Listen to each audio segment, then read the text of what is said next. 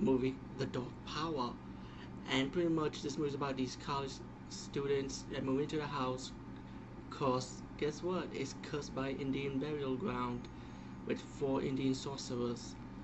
And this movie has some cheap blood, cheap gore. It's good old fashioned cheesy fun. It's comedy horror, and the movie doesn't take itself too seriously. And I like this movie. You know, a lot of haters might not, but I like it. Let me tell you something. When you have the finale with a one-on-one whip showdown with the famous Lash LaRue, I mean, come on, man, you can't beat that. A whip showdown, just clacking, clack, pew. It's just fun, man, and it's all campy, cheesy fun. I mean, pretty much that's all it is.